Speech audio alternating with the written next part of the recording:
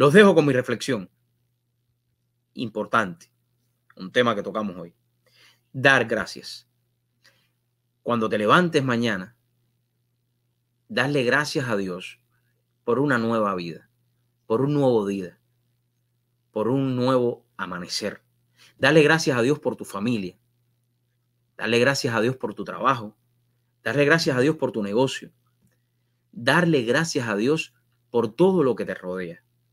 Pero también darle gracias a tu esposa. Darle gracias a tus hijos. Darle gracias a esa persona que te atiende cuando vas a un supermercado. Darle gracias a la persona que habla contigo por teléfono. Darle gracias a cada uno de los que te rodea, porque cada uno de ellos, sin excepción, forman parte de tu vida y hacen que tu vida se transforme cada día en tu propio bienestar.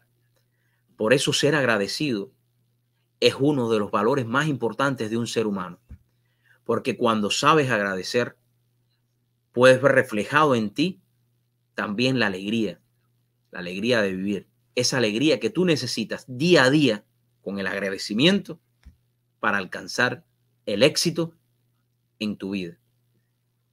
Con una sola decisión, porque el éxito es eso. Tú tomas la decisión de ser feliz, tú tomas la decisión de alcanzar el éxito en tu vida. Que Dios me los bendiga, compartan y nos vemos mañana en otro programa más de True Show con Dariel Fernández. Compartan, nos vemos.